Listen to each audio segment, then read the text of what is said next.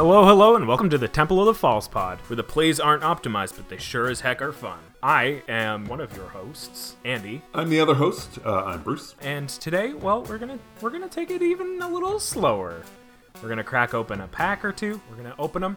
We're gonna talk about their relevance in EDH, and it'll be even lower key of an episode than we normally have. Andy, what kind of pack was that again? Double Masters. Double Masters. Double Masters. All right, baller. Yeah. So with these packs, they are a reprint set. Every year, Wizards has a set where they have a bit higher power. They are generally made for drafting, or with drafting in mind at least. And this year, Double Masters has 2 foils, which of any rarity, and 2 rares or mythics or some sort of combination. 3 uncommons and 8 commons. So this will be an exciting pack to open. Sounds like a powerful pack. Yeah. Get that pack right up next to the mic. Right up next to the mic. We all want to hear it. Ooh, yeah. Look at those waveforms. Oh yeah. Take your smell. Nice big whiff. Ooh, smells like paint, honestly. All right. So let's see how this is the correct order. All right. So you're slow rolling us here. Is what you're saying. Okay. We're gonna start with our commons. First up, we've got Orcish Vandal. It's a 1/1 for 1 and a red creature. Orc Warrior. You can tap it and sacrifice an artifact, and Orcish Vandal deals 2 damage to any target. Seems fine. I think this will make for some excellent kindling. Yes. I think if you tear the top in 2 or 3 spots, do the same to the bottom, it'll light up fairly quickly. There's plenty of ink on here. I have found some magic cards are a little slower to light up, but this one I'm pretty confident it's going to go up quick. And for EDH play, I would say this is almost a last-ditch effort for either Orc or Warrior Tribal if you are just trying to throw things, and I'm sure it fits in there as well. So like Borborygmos, if you just like throwing general things, it could fit in there, sure. Sure, in your theme, Brian Stoutarm, we're looking for pictures of guys hucking stuff. Yeah, this one definitely fits that bill. Repeated 2 points of damage. Yeah, that's solid in the guys hucking stuff format. Yeah, and who doesn't love a 2-mana 1/1? Let's just cut to the next card. Up next, we've got Elvish Aberration. It's a 4/5 for 5 and a green. Creature Elf Mutant. You can tap it to add 3 green, and it has Forest Cycling 2. So for 2, and discard this card, search your library for a forest card, reveal it, put it into your hand, then shuffle your library. All right, so right off, I can tell you in Commander, this card is going to be hot garbage. The reason I say this is because this is a reprint. It's been around since Scourge. It gets put in almost no decks. You rarely need Forest Cycling in your deck. You're certainly not going to pay 6 mana for a mana dork that will then tap for 3 after it's been in play for a full round, especially not when it's a 4/5 creature. It's putting a whole bunch of things that could be cool together in a way that none of them really work well together. Essentially, I think for me, this card would basically boil down to spend 2 mana, discard the card, search your library for a forest, reveal it, put it in your hand. And then play the forest. Right. Green already does this, and in much better ways. There's just no reason for this. So the fact that you can get a 4/5 creature added in is cute, but that creature also doesn't have trample or any kind of evasion. And for 4/5, you don't want to pay 6. No. This is costed from the days of old, like I said, from Scourge, when you paid a fortune for a creature and really just didn't get a whole lot from it. On top of that, too, if you're relying on it for the mana, it's too easy to get rid of. And then you've already spent a turn playing it, and if it's not there the next turn, it's not. Ugh. This card is just setting you up for repeated blowouts. You're right. All right, let's just move on to the next one. Yep. The next one, we've got Defiant Salvager. It's a 2/2 for 2 and a black, so already better than the last 2 cards. It's a creature, Aetherborn Artificer. You sacrifice an artifact or creature, put a +1/+1 counter on Defiant Salvager, but you can only activate this ability only anytime you could cast a sorcery. It's better than the last two, but it's still kind of bare bones. If you are getting any sort of value out of sacrificing those things, then great. The fact that you can only do it at any time you could cast a sorcery makes this card significantly worse. Yeah, it makes it almost useless right now. I mean, a 2/2 for 3 has to come with an amazing ability, and this is just not the amazing ability. You want some of the cards in your deck that are sack outlets. However, if you can only ever sack this as a sorcery, it means that virtually any time that you would need a sack outlet because somebody's targeting your creature, because you're in combat and it's about to die and you want to get the benefit of something, for all of this stuff, you can't use it during those times. The only time you can use it is basically when your creature is under no threat whatsoever. Yeah, this feels very niche in the way that this would be perfect if your opponent had no blockers, so either all their creatures are tapped or they don't have any, and if the creatures or artifacts are things like the creature tokens you get from like Woe Strider, so like goat tokens, like 0/1s, or plant tokens, or like it's so niche. Don't use this card in EDH. Right. I did something similar to this way back when with Oratog. So I used Oratog and Rancor. So the Oratog said, sack an enchantment, gets +2/+2 until the end of the turn. Well, with Oratog, you sack the Rancor. Rancor says that when it goes to the graveyard, it comes back to your hand. It only costs 1 green, so you would just cast it and sack it over and over again. So you could ramp it up big and then leave it on the Oratog to give it trample and then charge through for a big pile. Mm-hmm. Now, if you've got an artifact or a creature that you can recast over and over again, like it'll come out of the graveyard on its own and you can just recast it from your hand over and over again, or from the graveyard over and over again, however, then I can see where you'd be using this. But to be quite honest, you're right, Andy, this is so niche. It's just, if that's where you're going, then yeah, there are more efficient sacrifice outlets that give you more value. There's no way that this is your best card for that slot. I think a 2/2 for 3 is fine compared to the last two cards. We've got a 1/1 for 2 and a 4/5 for 6. This has been the most value in that area in the vanilla test. In a commander deck where you've got your set of sacrifice outlets, where you've got 5 cards that can sack, because that's part of what your deck does. Yeah. I just don't even think this card makes your top 5. I think there are just so many better ways, especially in black, to make this happen. As far as commander goes, unless you're doing the boxing league, I don't see how this card makes it into your deck. What's next? Moving on, we've got Vedalken Infuser. It's a 1/4 for 3 and a blue. Creature, Vedalken Wizard. At the beginning of your upkeep, you may put a charge counter on target artifact. If you're doing a charge counter deck where you've got more than one payoff with charge counters, great. You get these for free. You get these for just having a turn. I am confident that there are decks out there that will be excited to see this. Off the top of my head, I can't think of any, but that doesn't mean they're not out there, because my brain doesn't really work that way. However, I guess it'll completely depend on how you want to use the charge counters. If you're able to multiply them, what the charge counters are going on. I'm confident that I could come up with a handful of ways. Andy, I can hear you typing away. What uses charge counters? I know for one, what's the cup? Everflowing Chalice. Everflowing Chalice uses charge counters, which is nice. Everflowing Chalice is a 0 mana artifact with multi-kicker 2, and Everflowing Chalice enters the battlefield with charge counter on it for each time it was kicked, and you can tap to add colorless mana for each charge counter on Everflowing Chalice. So you get this out with the Vedalken Infuser. Every turn you're getting increasingly more mana.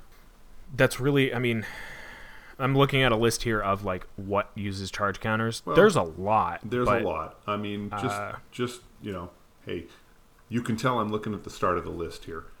Ether Vial, Astral Cornucopia, Black Market, there, Chalice of the Void, Coalition Relic is another nice one.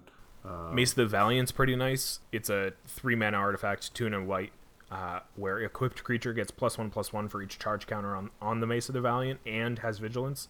And you get charge counters for creatures entering the battlefield as well. So that really ramps it up. It's fine if that's like a thing you are searching for. I think this is like a solid creature. It's going to run well in the decks that want to abuse it. Yeah. And if you're not going to abuse it, then you're probably hadn't even looked to run it anyway. So, I think this is cool. I think even abusing this card, like breaking it to its core, I think it's still like it's good. It's not like game breaking, but it's good. I think it will do exactly what you need it to do. What is the name of the card that gives you multiple upkeeps? Because I think I'm required to mention that card when discussing something that gives you a bonus on your upkeep. Multiple upkeeps, you say? Yes. I've never heard of this card.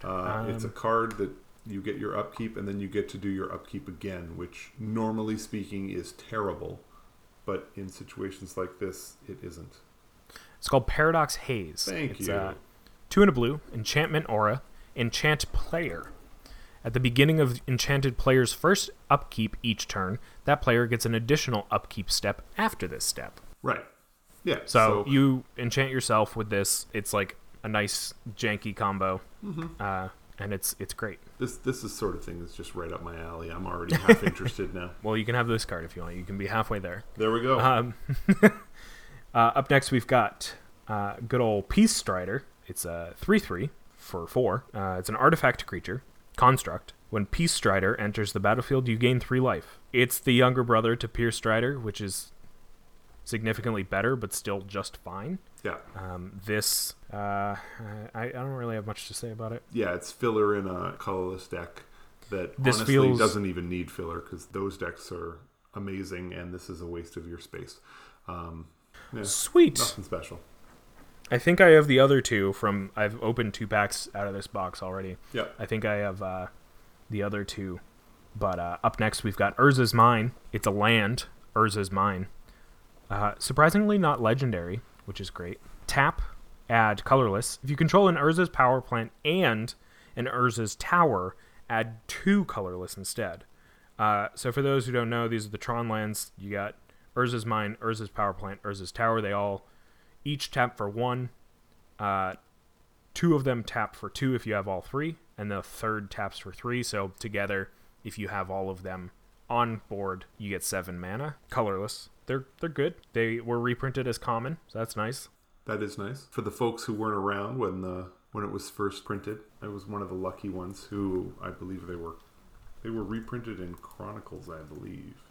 It's interesting because I always thought that they were like these holy grails of Magic where you don't see them anywhere. They have seen a number of reprintings, mostly up until 9th edition, but they felt like these I was going to say artifacts.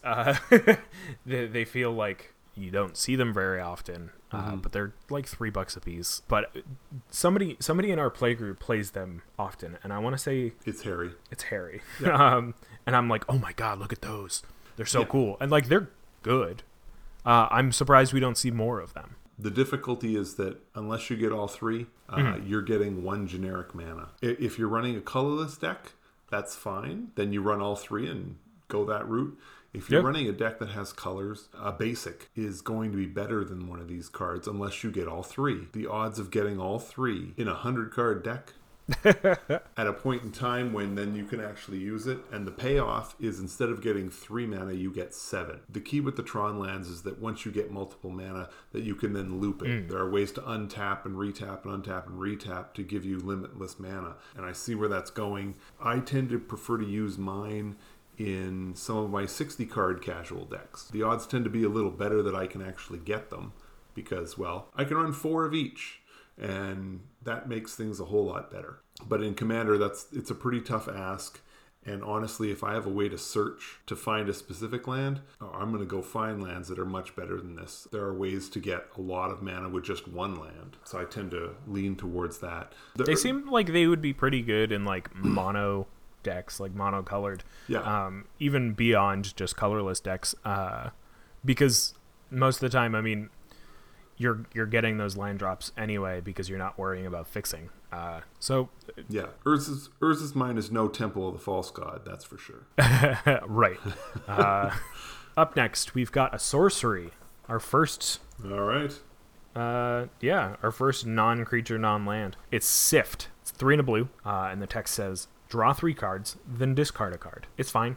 Yep. if that's a thing that you want to do. I know lately there's been a lot of synergies with drawing and milling people out. If you're doing any sort of storm deck, this is great. Draw 3, discard 1. You don't have to discard out of those 3. You just discard whatever you have in your hand. Probably going to be a land. I mean, realistically, you're drawing 3 cards and then discarding the crappiest card of the bunch. Or you're discarding something that you want in your graveyard, which is probably more likely. Sift is going to be run in decks that will offer a little more recursion. Draw your 3 cards, throw something in the graveyard, reanimate it, or toss it in the graveyard so you can do flashback with it or whatever. That's generally the best way to make this work. I like it.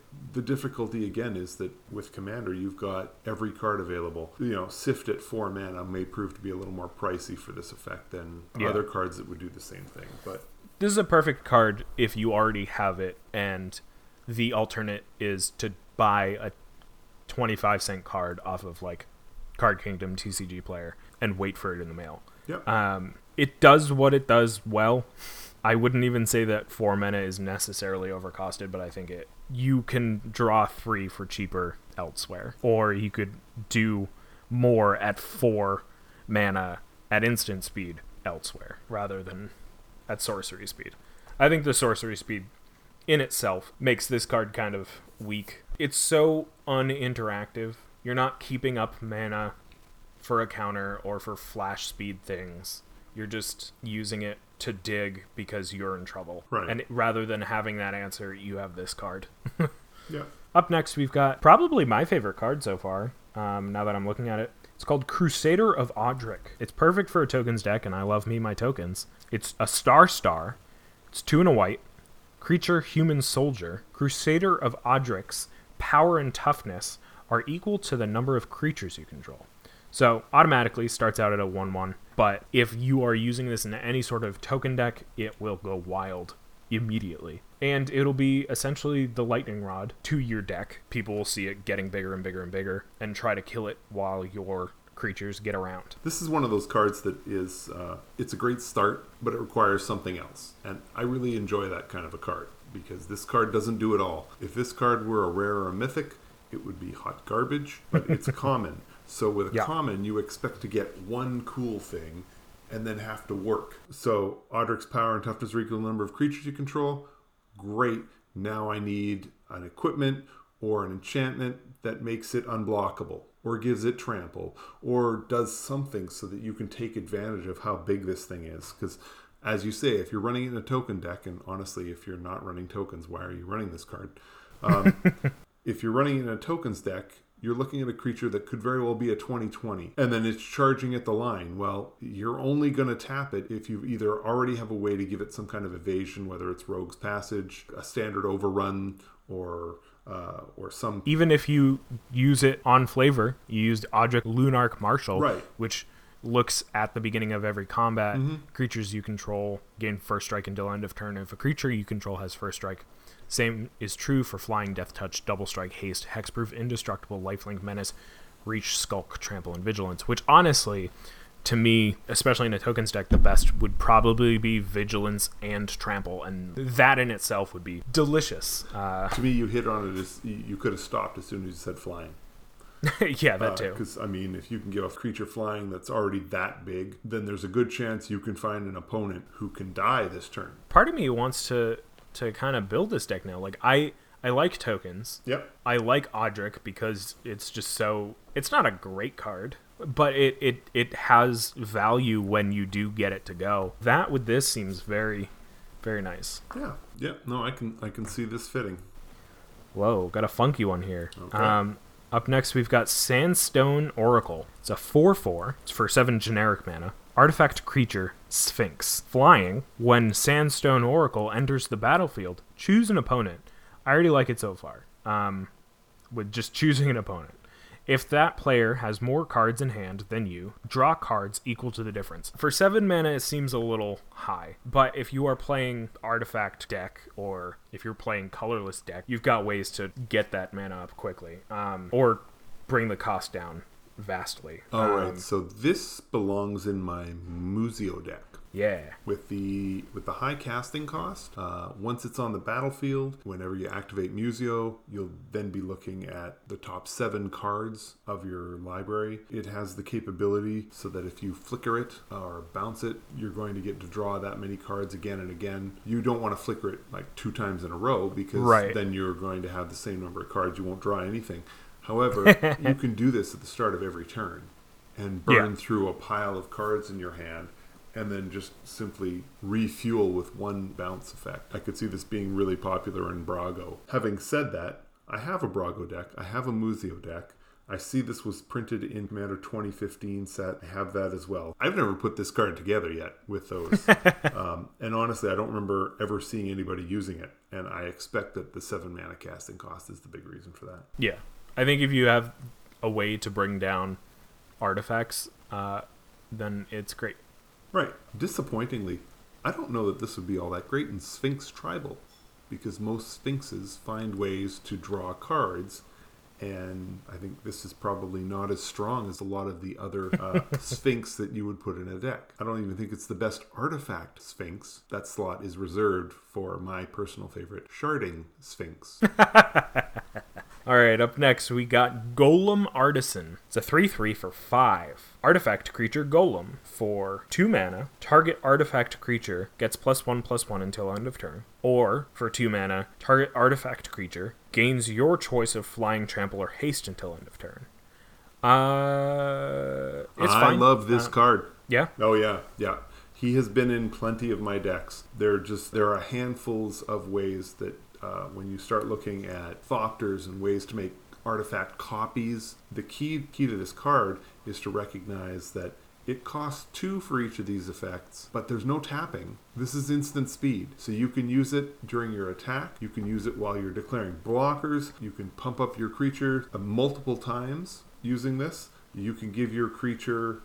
it says the choice of flying, trample, or haste until the end of the turn. Well, spend 2, give it haste. Spend 2 more, give it flying. Then you're in. It works really well with virtually every single legendary creature that's also an artifact, because it means every time your legend hits the battlefield, you can spend 2 more to give it haste. Oh, yeah. And away you go. There are all kinds of options. Even in situations where you're looking at artifact creatures that are just kind of humdrum, your basic 4/4 for 4 or whatever, when you can give it flying, trample, or haste, that's awesome. There's the artifact that makes everything into artifacts. Yeah. That's the one I was looking up. We've got Memnarch. Thank you. For 1 blue and blue, target permanent becomes an artifact in addition to its other types. Right. So if you happen to have a regular creature, well, now suddenly the Golem Artisan is helping along with that. There's another artifact that turns all your artifacts into artifact creatures that have power and toughness equal to the casting cost. Great. Now they have that, and they also can have flying. So you just, you pay a little more. And if you're concerned that paying 2 and then paying 2 again and paying 2 more is too much, remember, we're talking about a deck that's going to be primarily artifacts. You can easily churn through a ton of mana with various mana rocks, with all kinds of stuff like that. It doesn't hurt you at all. Don't be fooled. This card is better than you think it is. If you're looking at any sort of winning with artifact creatures, this card does great work. Oh, yeah. I'm glad one of us was excited about it, to talk about it. It achieves mayhem because it's part of the benefit is that it also says target artifact creature. So it doesn't even have to be your own. So somebody else gets out like a Silvermere or something like that. You can mess with people's combat so bad. Someone declares some kind of creature that's attacking, and then before the blocks are declared, you give it flying. So it doesn't even have to be your own creatures. It can be your opponent's creatures when they're attacking each other. I love cards like this. This is a lot of fun. We've got our last uncommon. Okay. Yavimaya Embrace. The first time I looked at this card, I thought, wow, what a piece of crap. And then I read it again. So it's a 8 mana enchantment aura. It's 5 green, blue, blue. Enchant creature. You control enchanting creature. Enchanted creature gets +2/+2 and has trample. So for 8 mana, well, in green and blue, especially nowadays, it's not too hard to get there. It's control magic. You just take control of a creature that isn't yours, and you give it +2/+2 and trample. You've got Agent of Treachery, which is 5 blue and a blue. and for an extra green, you give it +2/+2 and trample. What are your thoughts? Okay, so I opened this card in a pack of Apocalypse, so we're talking way back. The difficulty there is back then, if you were stealing a creature, you're doing it with control magic. Right. And control magic only costs 4. So for half of the cost, you're stealing the creature. So for those of us back then, we were looking at this, okay, so you want me to pay 4 more mana to give the creature +2/+2 and trample. And it's an aura. So if somebody destroys the aura, they get their creature back. Paying 8 mana is a lot to pay. You're going to pay 8 and hope it doesn't get countered. Then you're going to take the creature and hopefully do something with it. Not right away, because it doesn't have haste. So you're going to take the creature on your turn, because it's an enchantment and it doesn't have flash. It sits there until it's your next turn, and then you can attack with it, because that's the whole point of the trample part. So practically speaking, this one just never seemed to work out quite as well as I wanted it to. Yeah. And I put it in a ton of decks just because it is cool. I mean, come on. You're going to take their creature, make it bigger, make it tougher, and then beat them over the head with it. I just want this to work so bad, and it just doesn't quite get there. You need to have ways that you can sneak an aura onto a creature without having to pay the cost. But this card, relying on its own to do what you're looking for, go with the blue auras that just steal the creature, and just steal a really good one. Yeah, and I think that is why things like, there's 2 cards in Standard right now, Kiorabes the Sea God, where on the 3rd chapter of the saga, you gain control of target permanent and opponent controls and you untap it. So, like, sure, you see it coming, but at the same time, when you gain control of it, it is yours until it dies. Right. Like, there's no removing an enchantment aura. And I guess Agent of Treachery is probably not in Standard anymore, but same thing, where it's just like you gain control of it. Well, there's, yeah, no, I mean, you can just use M20. Is it Treachery? It's true. And Treachery, I mean, you even get to untap the mana after you've stolen it. If I'm remembering this right. That's an aura, but when Treachery comes into play, untap 5 lands. You control enchanted creature. Yeah. So if you have 5 mana, you get to take control of a creature, and you still have 5 mana. That's essentially or what's more. happening. Like, you could play this so that you untap Temple of False God and you get more mana back, or Gaia's Cradle, or the Urza's Mine, if you happen to have all of them. This is not the best version of theft. However, I will give you some serious cred points if this is how you're going to be taking other people's creatures, because that's just pretty cool. I mean, you know, this tree just bent down, wrapped its leaves around you and yanked you up, and now it's like forcing you to swing your sword at your buddies. I mean, yeah. Quite honestly, this is every big brother's dream, right? Why are you hitting yourself? Why are you hitting yourself? Why are you hitting yourself? I mean, come on. I love torturing my brother, and this just fits right in with that. So, before we go to our rares, Yep. Let's just take a break for a quick sponsor, and we'll get right back into it. This episode of Temple of Valspod is brought to you by the card Sift. Discourse got you down? Well, forget that nasty news and go Sift. Dwell longest on the thoughts that shine brightest. Alright, welcome back. So, up next, we've got our first rare. It's interesting. I was thinking about this deck the other day, and I decided against it, because it seems a bit of a pain. Andy, you're killing me. Give me the card. It is Vishkal, Blood Arbiter. It's a 5/5 for 4 white, black, so 7 mana. Legendary creature, vampire. So maybe I'll throw in a vampire deck. Or, I guess, my Teysa deck. Who knows? It's got flying, lifelink, sacrifice a creature, put X +1/+1 counters on Vishkal, Blood Arbiter, where X is the sacrificed creature's power. Next line of text, remove all +1/+1 counters from Vishkal to target creature gets -1/-1 until end of turn for each +1/+1 counter removed this way. The fact that those both can be activated at instant speed is huge. It's a free sacrifice outlet. It's great. You could do this in response to somebody already killing something. You sacrifice it to just kind of make it fizzle, and then you get the X +1/+1 counters. If you get enough +1/+1 counters, you get to destroy indestructible creatures. It's pretty tasty. It's really good. While you've been talking, I have been searching because I ran a Vishkal deck. It wasn't a commander deck. Ooh. The key with working with Vishkal isn't the first ability, it's the second ability. Remove all +1/+1 counters from Vishkal. Target creature gets -1/-1 until the end of the turn for each +1/+1 counter removed this way. Well, put that together with a little card called Horobi, Death's Wail. Now, Horobi is a 4-mana black creature. It's a 4/4 creature. It's a legendary creature spirit. It has flying. None of this is relevant. Here's the relevant part. Whenever a creature becomes the target of a spell or ability, destroy that creature. Very nice. Vishkal then reads, do nothing, destroy target creature. So you can wipe out all of your opponent's creatures, at least all of the ones that you can target.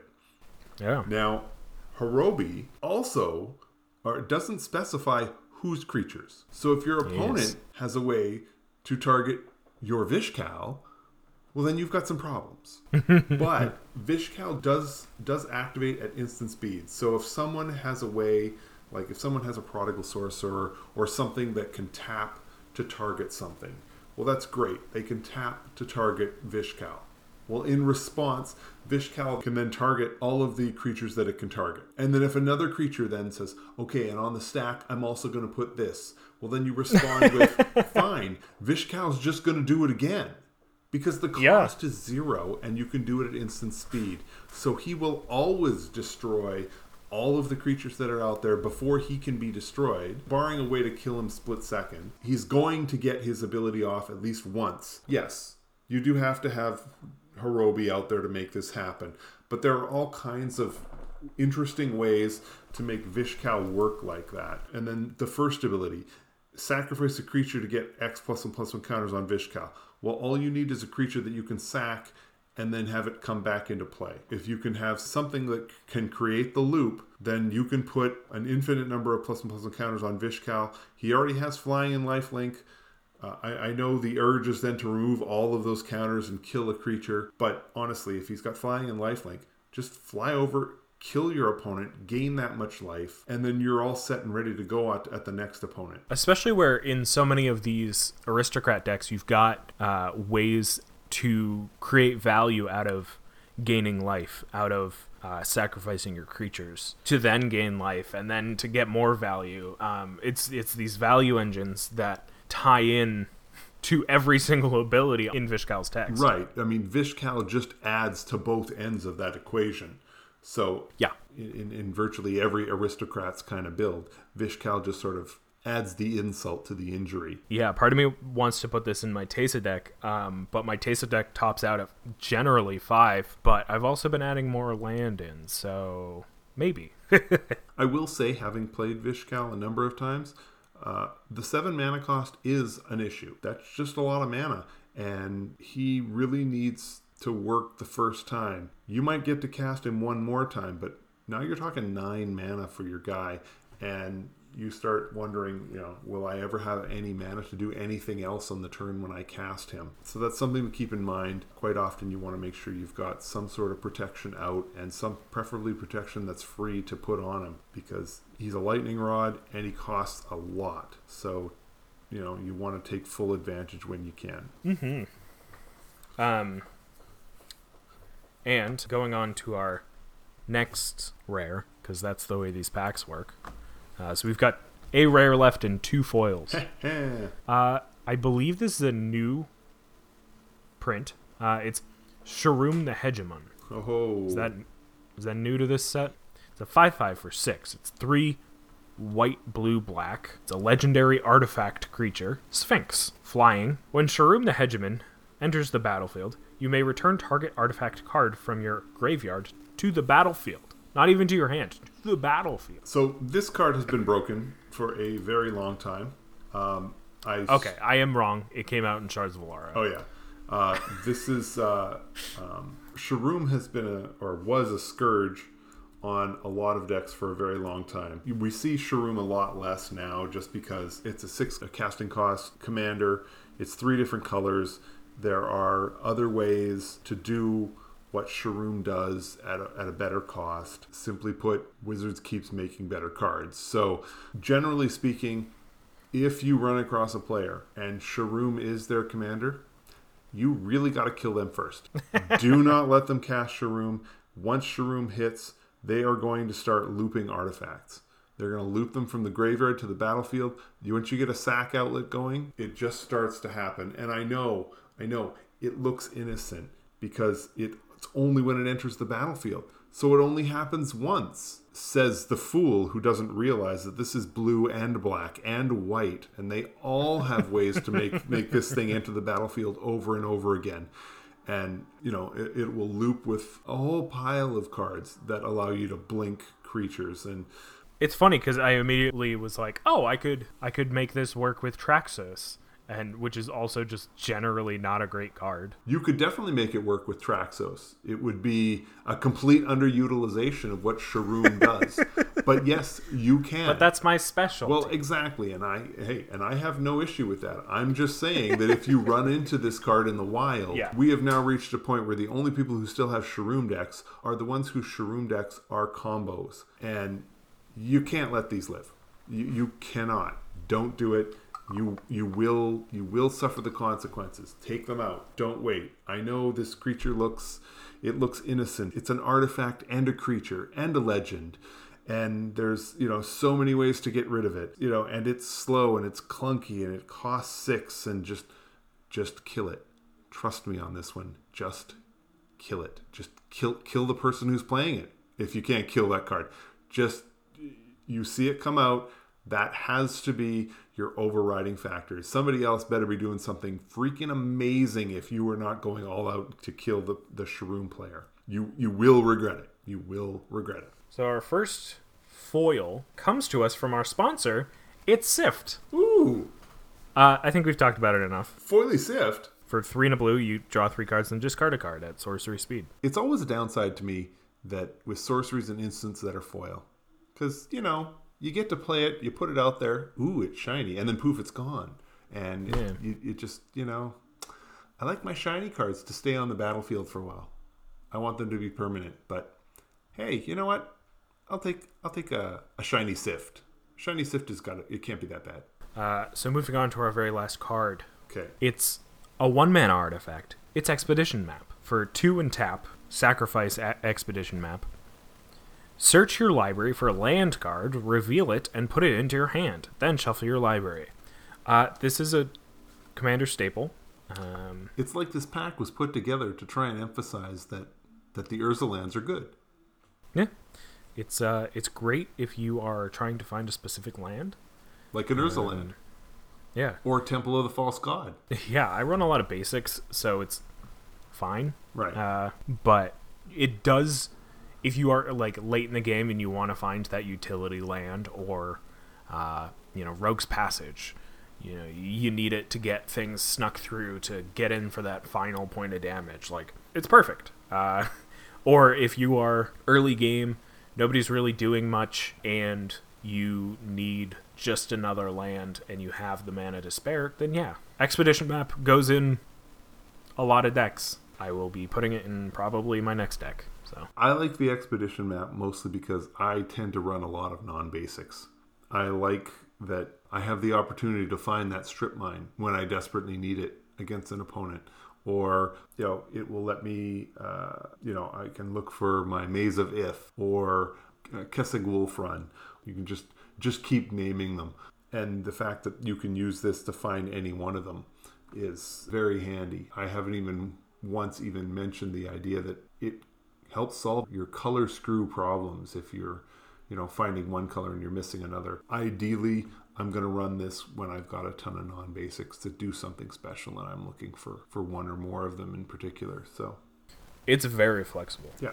And if you got Sharoom out, or if you're about to put Sharoom out, you can go search for another land. Sure. There's all sorts of ways. I think I had Expedition Map running in my Glissa deck because it allows me to pull artifacts back out of my graveyard. So I believe it was in there. And it was just a nice way to give me some mana ramp because I was able to do it over and over again.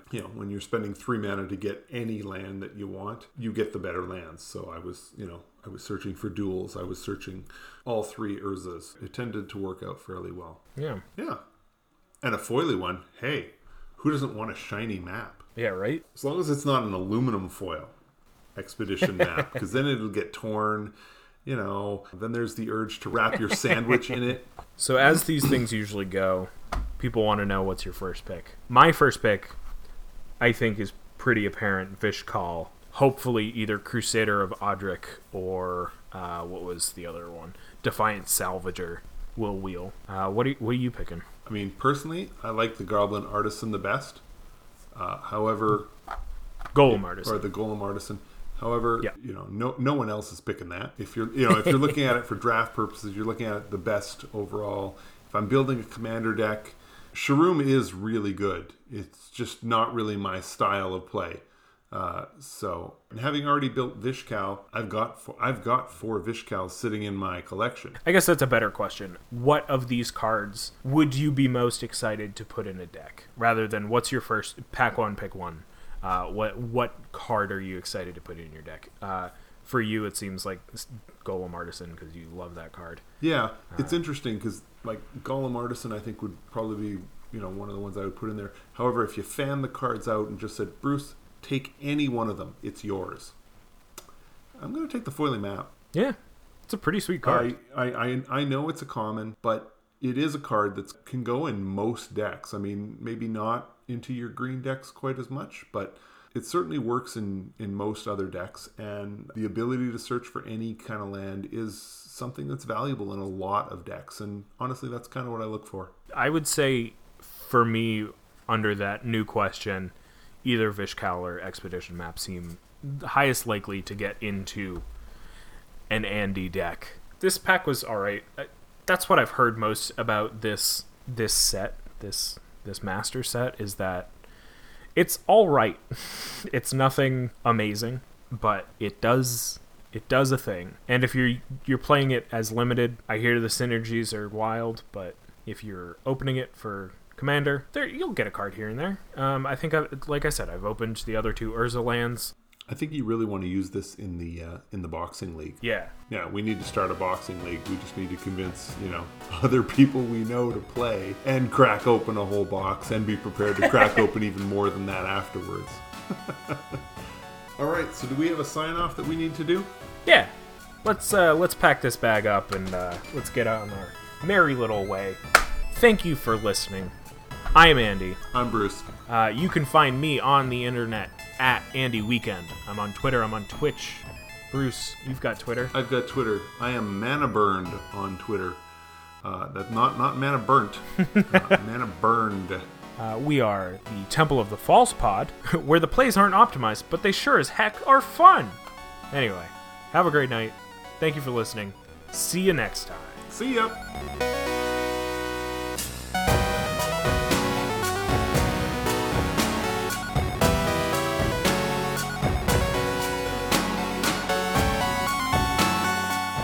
Hey everyone, Andy here. Thank you so much for listening to this episode of Temple of the False Pod.